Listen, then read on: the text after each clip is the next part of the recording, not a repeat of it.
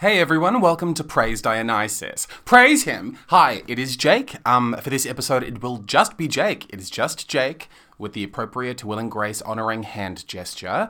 And if it just being me for this episode really infuriates you, I'll see you in the next episode. And I get it. I'm just letting you know. It's another episode of Jake and Jamesy's Chuckle Fest, despite the absence of that blonde guy that I host this show with. Which means we're still talking about Melbourne International Comedy Festival shows of 2023.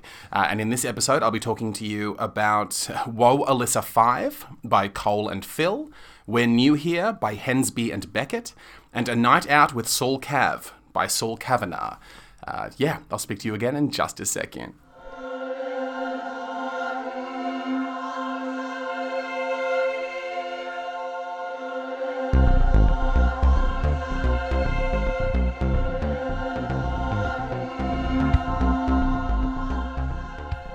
Hey, hi, welcome back. Thanks for sticking around. Hi.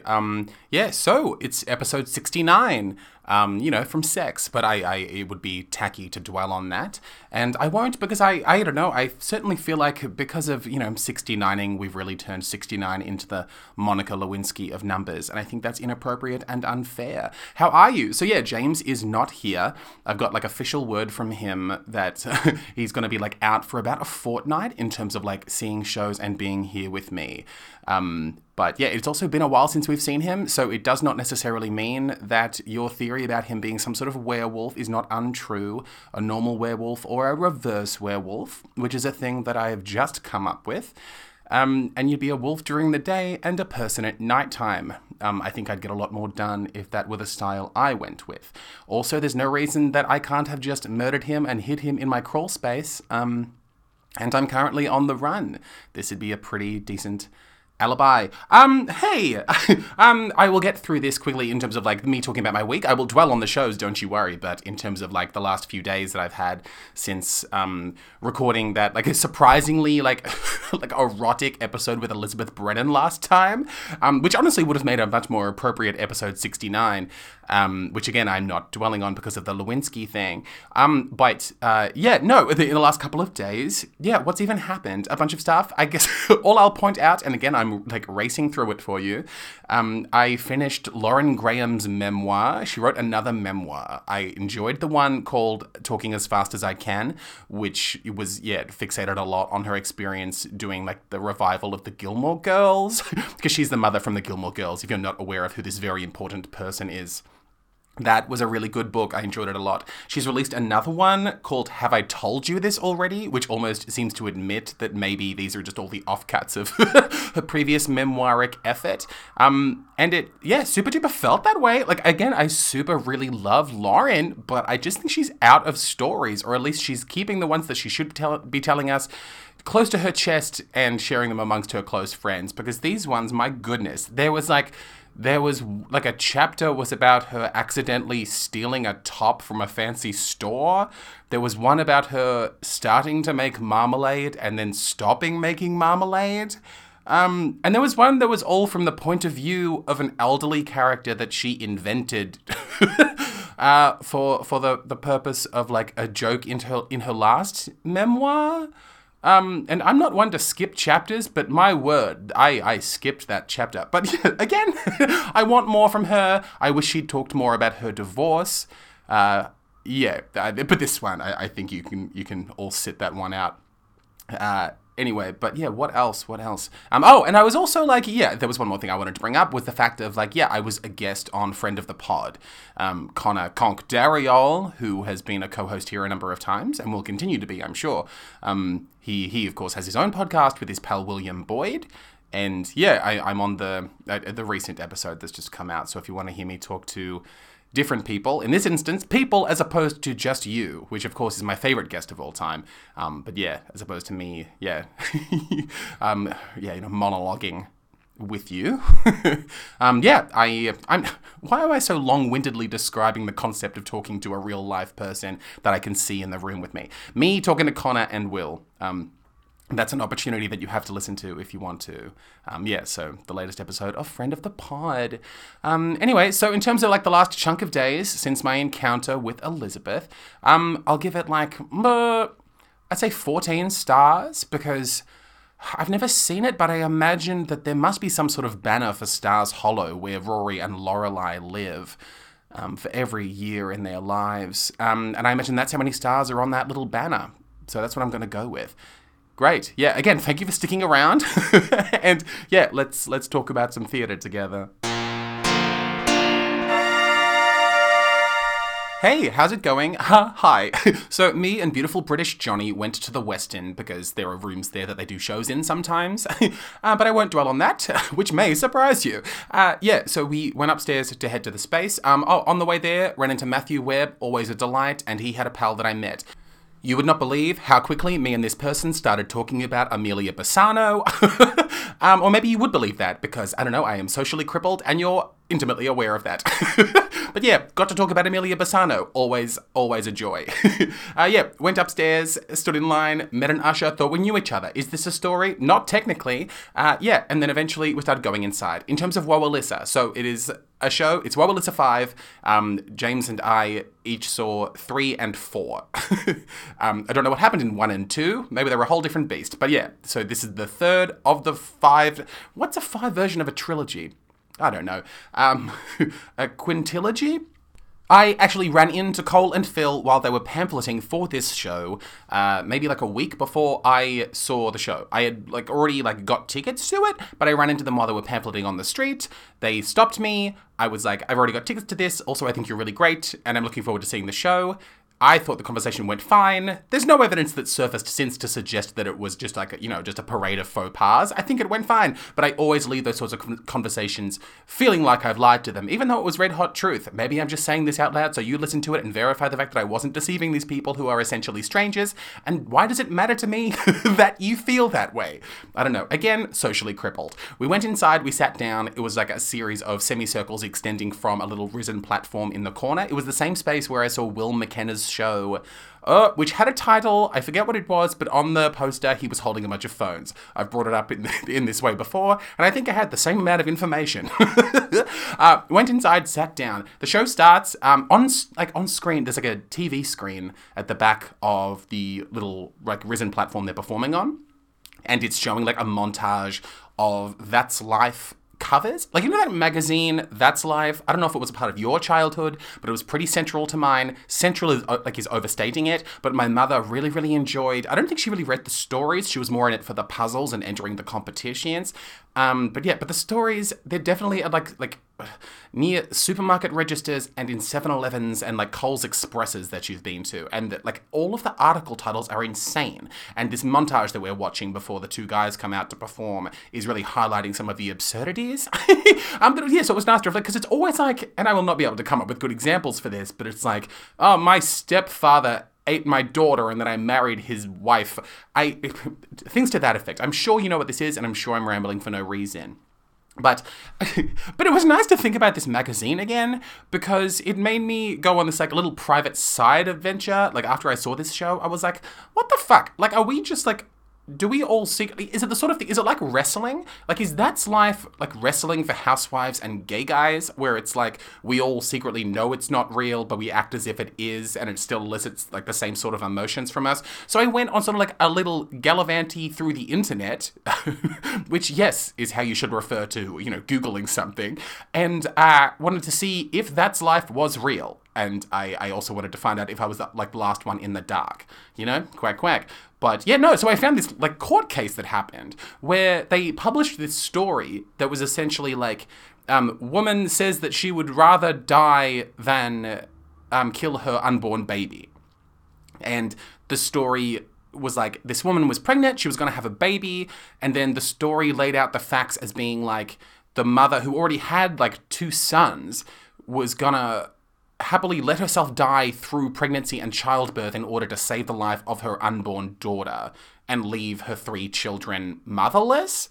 And then between the story getting written and it getting published, the mother that the story was about kept trying to get into contact with the reporter to tell her that the story wasn't true.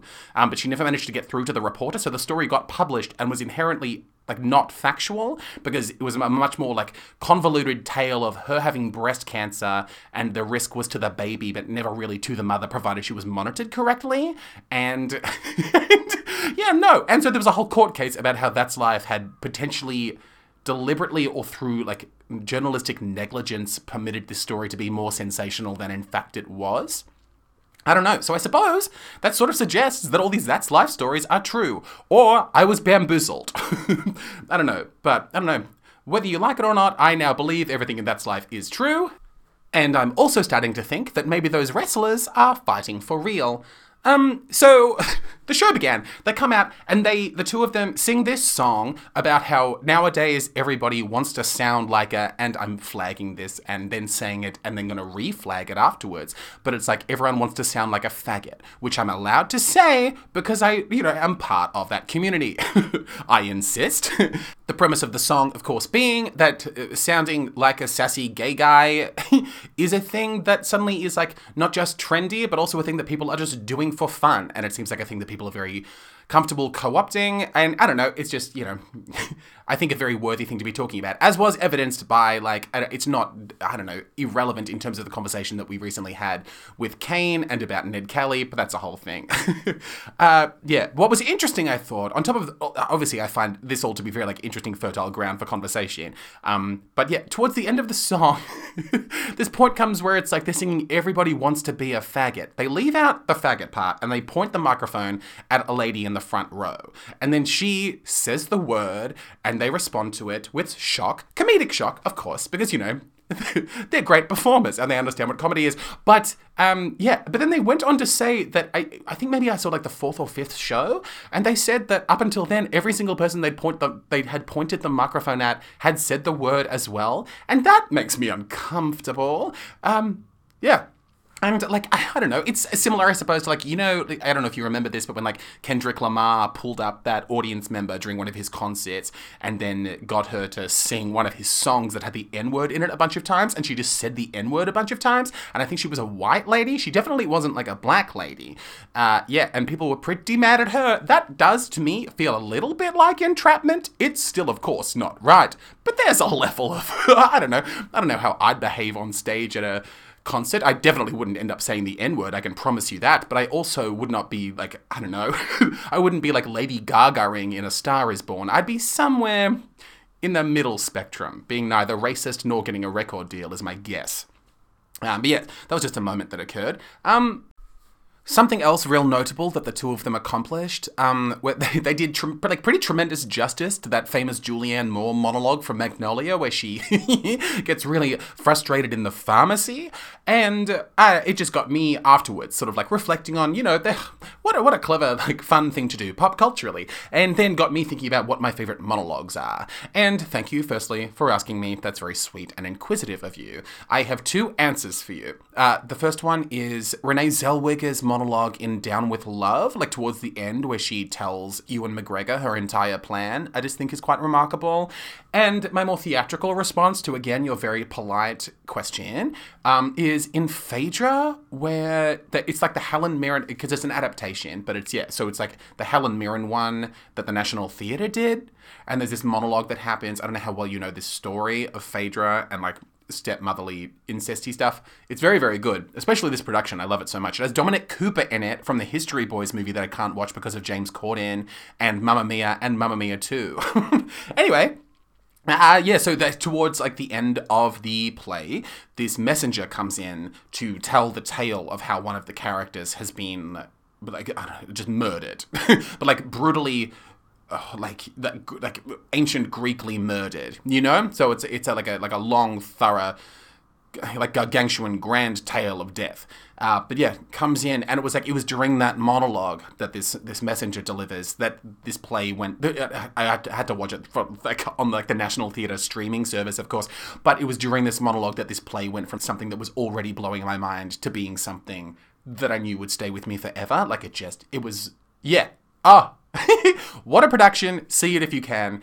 Anyway, An element of Woe Alyssa 5 that I really, really loved and found so stimulating and interesting. And I think and again, as I've said to you and others many times before, I really can't stand rankings or favorite things. But I'd say of the three, if you include James's perspective on his Woe Alyssa experience, but of the three Woe Alyssas that we as Praise Dionysus co-hosts have experienced, I'd say this is my favorite thing, certainly, that I've seen these two guys do together, because they delved quite honestly and beautifully and articulately and comically into their experience of going from long-term boyfriends to now being to like friends and how they got from boyfriends to friends and what it's like to be that way. And now what it's like for the two of them to live together with Cole's new boyfriend. And yeah, every moment they spent telling us this story of, of love and heartbreak and growth and love, like love twice, because the romantic sort and then, all the other sorts is what I was trying to encapsulate with my clumsy speaking, was just so lovely and like honest and unexpected, because I don't know, I walked in and saw that slideshow and was very ready for it to be like, snarky, frothy, gay comedy, and which of course I was open to. But yeah, I was just like so grateful for this, like these like shards of really lovely, funny honesty that I just found so interesting. Because yeah, that sort of stuff is just like, I could spend days just, sitting around talking about that sort of thing, I think.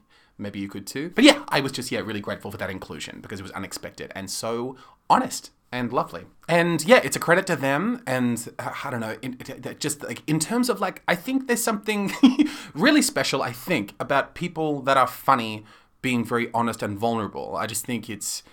And look, this could all be on top of me being completely misled by the entire thing. For all I know, they fabricated the vast majority of what they told me about their breakup and their current situation. But assuming what they said was largely factual, I just think there's something, so wonderfully telling and engaging and human. And, I don't know, to me at least, additionally fascinating when two really funny people, like the two of them are vulnerable, on stage or off it. Because I think the way that people cope with tragedy and sadness and misery is so deeply connected to their experience of comedy, because, I don't know, I guess I have this working hypothesis, I suppose, of like, the thing that draws us to comedy and the type of comedy that we appreciate is, I don't know, I think, kind of like melded into our relationship with existence itself, And I think people that are drawn to comedy have a really sort of like skewiff and fascinating and maybe largely unconscious relationship with existentialism or something that is inherent in the reason that they are funny and they're engaging to listen to. And I think, I don't know, in many ways I sometimes feel like comedy is quite nihilistic, like just in its nature. But for that reason, I was very grateful for these two very funny, articulate men to be talking about heartbreak because it's a really amazing vessel for that type of story to exist in, and to get to see people like that tell that type of story, I think is always so rewarding for an audience. And in terms of the way that it engages with my taste, it's absolutely the dead center of my tongue, I suppose. And yeah, just to dwell on it, I just think it's really, really fortunate those times where something really fascinating happens to a person that is kind of one of the ideal candidates for relaying that story to you. Like if you see enough cabarets or you talk to enough people, you'll certainly encounter that sort of devastating experience of like, that is a fascinating, really, really interesting thing that happened to you. What a shame it is that you aren't very good at telling this story. And I was very grateful that Woe Alyssa 5 was not an example of that type of theatrical tragedy. Something else peculiar happened? Something else? Did something else peculiar happen?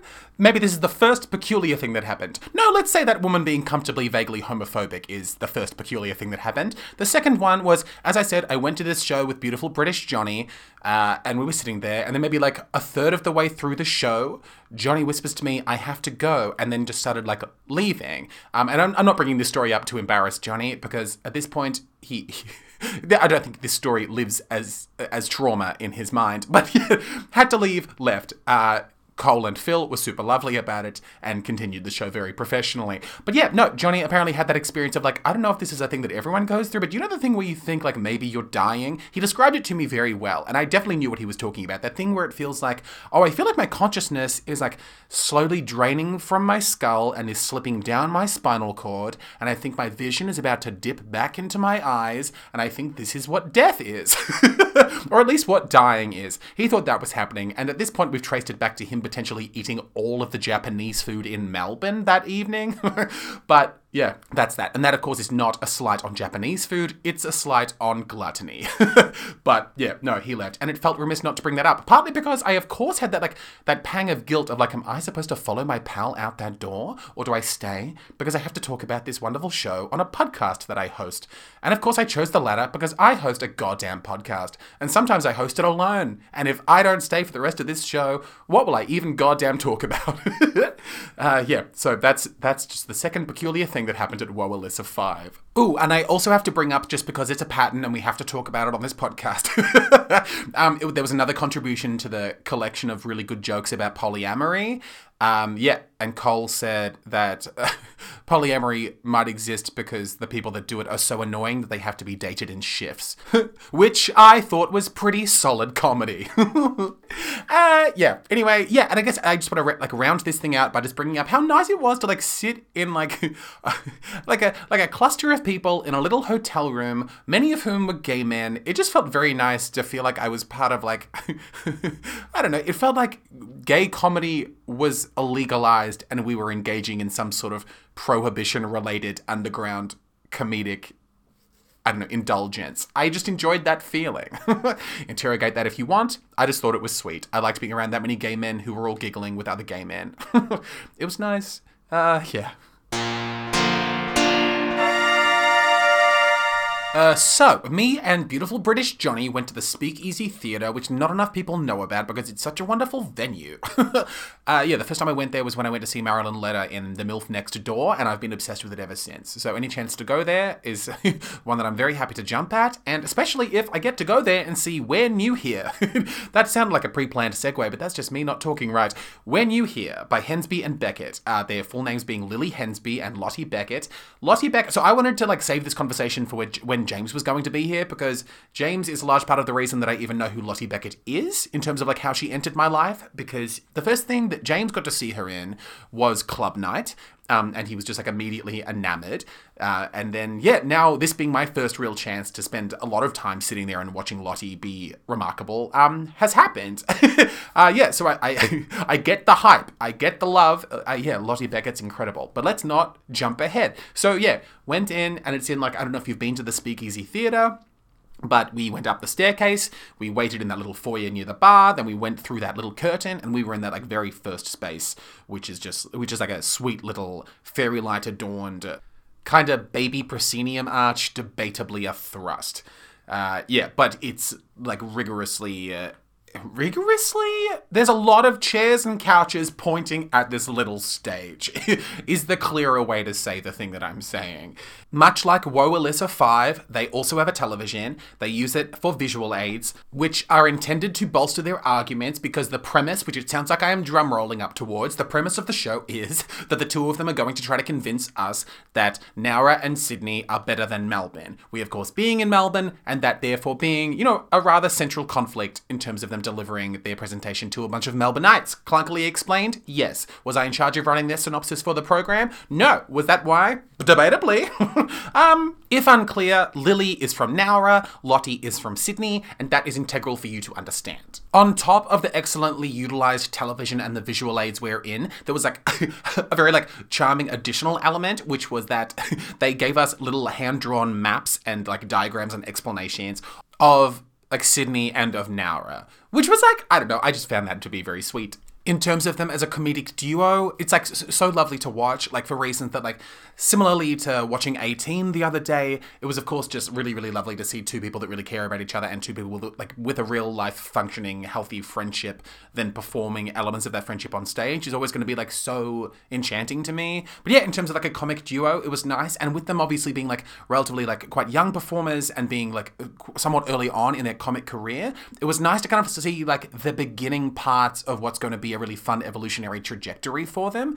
Just in terms of like getting to see the beginnings of like, is one of them a bit of a faux intellectual? Is one of them a bit of a doofus? Like, what sort of things do they tease each other about? And sort of getting to see the things that are going to become even more effective and more enjoyable that they're already doing. It was just fun to see two really talented, funny people at this point. Like, if they continue to work together, which of course they should. It was so nice to see them on stage together. It was fun to see them at this point and to hopefully get to compare that to what they will very quickly evolve into being. Especially with the subject matter of this show being so, like, intimately about them and being quite vulnerable and open with this show being something that is born so directly from their experience and from their lives and from their hearts and from their friendship. For that reason, like, even just like it's kind of amazing to be able to be like, as an audience member, it'll be great to kind of get to witness this being like a foundational building block in where they head next, because I don't know if their work is going to always be intended to be as confessional's the wrong word, but almost like this show being relatively like documentary style. It's amazing to get to see this being what felt like a very exposing, revealing peek behind the curtain of their mentalities, to then see what they veer into artistically next, to know that this is a very honest version of who they are. And then if they're going to build any type of hefty characterization on top of their shtick, I guess, it'll be nice to kind of like have this to reflect upon when they start becoming, Hensby and Beckett, more so than they are Lily Hensby and Lottie Beckett. Yeah, for that reason, like, as an audience member and one who will continue to be one, I'm really grateful for having this version of them in my noggin to carry with me through the rest of their work. Any depiction of drama school, I'm immediately into. Any proposal of like Simpsons movie style doming any particular location, I'm also immediately into. There was this lovely moment where they showed a bunch of like childhood photos, which I will talk about again in like just a second. So there's a little teaser for what's to come. But there was a moment where Lily was showing a photo of her childhood backyard and talking about how much she loved it, like her backyard in Nowra. And she started crying, and it was really beautiful. And I just wanted to flag that as just being like a really memorable, lovely, and as I said earlier, like with this show being so open and vulnerable and generous, that being such a real life moment of emotion and nostalgia is, one that I'm sure everyone in the audience treasured, and is also like a testament to how brave what they're doing was. As much as it was a comedy show about Melbourne being bad, it was so many other things too. So that was just super sweet. On top of that, I also want to flag, like, now I very much completely understand and get James's obsession, and now one that I share with Lottie Beckett too, to like simplify this wonderful performer. There's like a flex of like Elaine Carroll. There's flex of like Judith Lucy.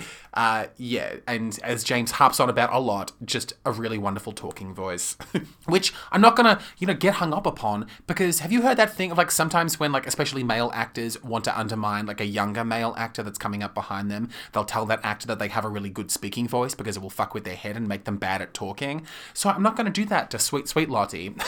And just the final thing I want to say, which is just like a thing that I thought, and it's a thought that I don't think I've had in a play before or any piece of theatre before, was like, with them giving this presentation, a lot of which was, and this is the thing that I was going to come back to, with a lot of it being like, here's a photo of me as a child, here's another picture of my childhood, here is a depiction of my past, and the two of them delivering these things as like evidence for their hometowns being fantastic, and also using it to support tales they were telling us. It somehow, like, it created for me this feeling. I was like sitting there in this beautiful little theatre space, watching them give these presentations with their television, and somehow it felt like I'd fallen into this place where people, after they die, they are, for some reason, tasked with, like, you rock up at heaven, which I, of course, completely believe in. You rock up at heaven, and then someone with wings on is like, hi, so you're dead now, and you now have, like, a week to throw together, like, an oral presentation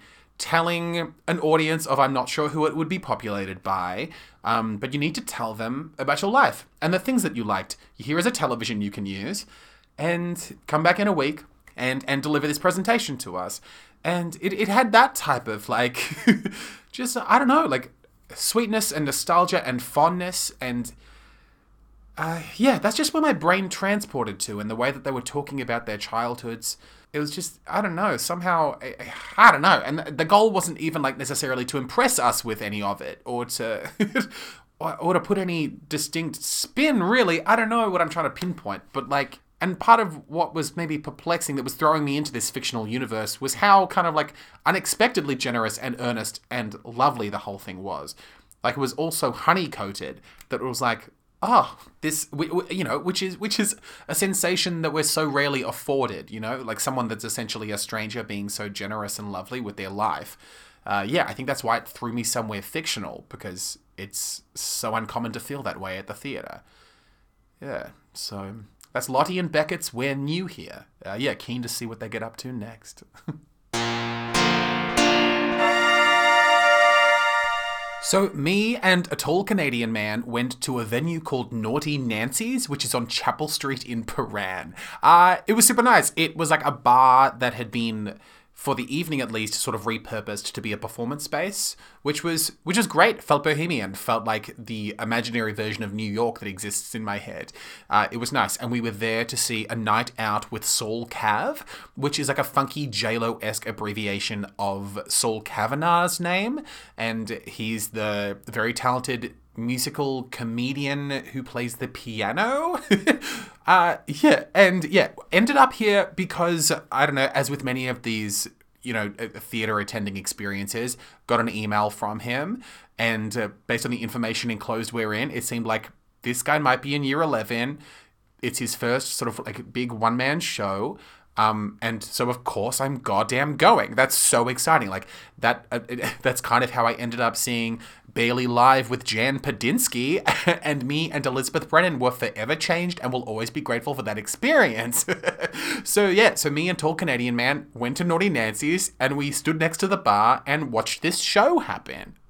In terms of me and the Canadians' fact-finding expedition while watching this show, like as audience members, it was like hasty and excited and desperate, because it seemed as if, because I believe it was opening night that we were there, and it seemed like the bulk of the audience was taken up by people that know Saul quite well. So it had this added, like the ambience and the environment seemed to have this added thing of like, it almost felt like somebody's like 22nd birthday party, which... obsessed with. What an ideal way to watch someone perform. It just felt so nice. So that's just something to bear in mind. So in terms of the fact finding, part of it was like he and I wanting to be on the same page as much as possible with these people that clearly love this performer so much. So it's like, okay, how old is he? What does he get up to? Like, does he have a girlfriend? Like, these sorts of facts of like, I just like, even from like whispers that they were like, that like friends of his were saying in the crowd, it's just like, there is a history here. There is a connection here. Like, there are stories not getting told. There are stories that they are hoping don't get told. And it's like, this is heaven. I feel like I am a ghost in a family's like living room. And it was perfect. In terms of my theory of him being in year 11, I don't think that is true, because he is at least 18, because he's very like publicly a fan of drinking vodka raspberries. And that's the extent of that. I'm quite sure he's graduated high school. So if you're keeping tabs on that, you fucking weirdo, that has very likely occurred. This show was so full of like, which I will dwell on in the very near future, another teaser for you. But so much like dark comedy, quack quack, anyway, I'll get back to that. But just as like one of my favorite sentences that he said was something to the effect of like, he was asking the crowd about kind of their like sexual proclivities and sexual successes, and then he had this fantastic sentence where he was like, look at us, we're not fucking anything except our own lives up, which I just think is really solid writing. As I said earlier, he is a musical comedian. He is a pianist, a very, very good pianist. I'm, of course, not super great judge of how good a pianist is, but, you know, just bear that in mind as I continue talking. But yeah, he's a musical comedian, which, as I've thoroughly established on this podcast and in my private life, is on one of the lower rungs of the ladder of types of theatre I want to ingest. But again, I'm excited to be there, and again, he is a very, very good pianist. And again, I don't know how to judge that. But he was really great. Like, his musicianship and his like comedic stylings were like on par with each other, and they were both impressive outside of his age, outside of the subject matter. It was like, he's really good at the piano and he's really funny. I really enjoy this person's personality. One of the songs that he sang, and I'm not going to run you through a track list, but like ones that stuck out to me and really that I've thought about since seeing the show, there was a song about having sex in the wrong places, which is an activity that I will always advocate for. In another effort to stop episode 69 of this podcast from being too 69-y, I will skate past that subject matter. Something that I want to like immediately dive into is his comfort with and his comfort with absurdity and veering into the absurd. Because it's like, it felt experimental, and like for someone to be like so young and coming out of the gate and this being one of his first ever shows or live performances, it was so cool to see him not just trying to like imitate Bo Burnham or, you know, trying to be like a one-man tripod. Like, it was nice to see him being quite theatrically experimental on top of his, capacity for being so musically impressive. In moments like he did like a real-life depiction of Is It Cake? Which I thought was really well handled. Certainly more engaging than the 3 minutes I spent trying to watch the real TV show version of that same concept. He did really well. And that was also a really good chance for him to showcase how good he is at improv and crowd work. Something that Tall Canadian Man and I spent a lot of time after the show talking about. Because we spent so much time talking about Saul and his show after we left. We like sat in a bar across the street and dwelled on a few things to do with the performance. And one of them being Saul's comfort with veering into really like dark territory. Quack, quack. One of them being, he took the audience on a guided meditation, like one of those, like, you know, like a meditation app where like someone talks to you about things you should do with your hands and things you should think about. And it went to some surprisingly like controversial, shadowy places. And that was just like a breath of fresh air, not in the sense of like the way that it hung in the context and material of the show, but in the way of like, especially with it coming out of the mouth of a very young person, it was nice with all the talk of like this TikTok generation being so, and God, it makes me sound like a pensioner to be talking about this as if it's like, oh, well, how good to be shocked that a young person can say things that are mildly racist. But it's like, it's just fun, even outside of that dull conversation I was about to instigate with you. It's nice to see a young performer in, let's just say, in the current theatrical climate, I guess, that isn't afraid of doing things that are a bit kind of like off-kilter and controversial, even if it seems like maybe it's just for shock value. I just have a real taste for that. And it requires a level of bravery, and I'd say increasingly so, I think. I mean, I'm definitely always going to be advocating for and, supporting the idea that Fran Lebowitz has, that artists don't need to have a social responsibility, just because I think art is more interesting that way, and also I'd say more effective that way. And I suppose at the moment, at least in this conversation, Saul Kavanagh is my mascot for that idea. I really enjoyed and appreciated his Saul's song about the demands of appearing masculine, and his celebration of him being a man, which sounds simple in concept, but was really well executed, and one of the goofier song performances of the show. I have to say too, like, I don't know, I had this resurfacing image of like, because of his musical ability and he was wearing like a nice fancy suit, and him being alone on stage, I don't know, I kept having this thing of like, it felt like he was like the Phantom of the Opera if he were more snarky. And I also just want to like point out, like, after being on board like the all-terrain vehicle of his, like, the wild ride of his show, it was cool to by the end of it not just feel like I'd sort of gotten to know this young man, but for the end of the show to be like this surprisingly moving, like even before the very sweet him thanking people for coming and the people that are responsible for him being as wonderful as he seems to be, his closing number being like this like very lovely ballad about where like a number of really like beautiful sentences got said. One of them being like talking about the idea of taking time to think about the choices that have made you distinct, which I thought was just like a nice way to craft that sentence, and the way he considers himself to be a youth disrupting society, which again is a sentence that me and Tall Canadian Man kept coming back to in our discussion of Saul's show and of Saul as an artist, because it's exciting to see someone of, this looming generation who are about to become adults and are about to participate and construct this society that we're all trapped in, and are gonna fill up, that portion of the arts industry, like the bracket that we refer to as like the emerging artists.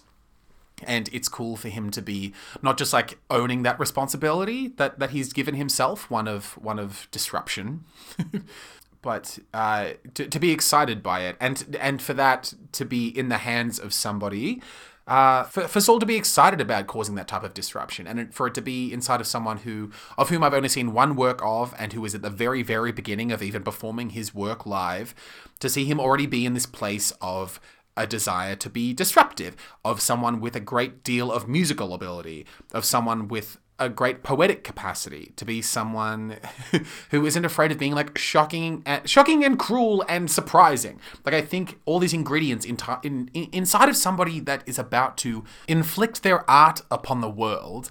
And I just, these are the reasons that we couldn't stop having this fun, engaging conversation after seeing this show, because it's sort of like one of the major takeaways for the two of us reflecting on Saul's performance was how fun it'll be to see him as he gets a bit older, to see the shows that he does next, the things that he says, the things that he does, and the two of us, me and Tall Canadian Man, hoping that he leans into the darkness of what he does, into the experimentality of what he does. I don't know, even the fact that he was wearing like a fancy suit while he was doing this show. It was just such an odd concoction this night out, and really promising as well in terms of what Saul's likely to get up to, which is so exciting. I don't know. And it's the reason that I'll keep going to shows that I get invited to by people that might not have done their VCE yet.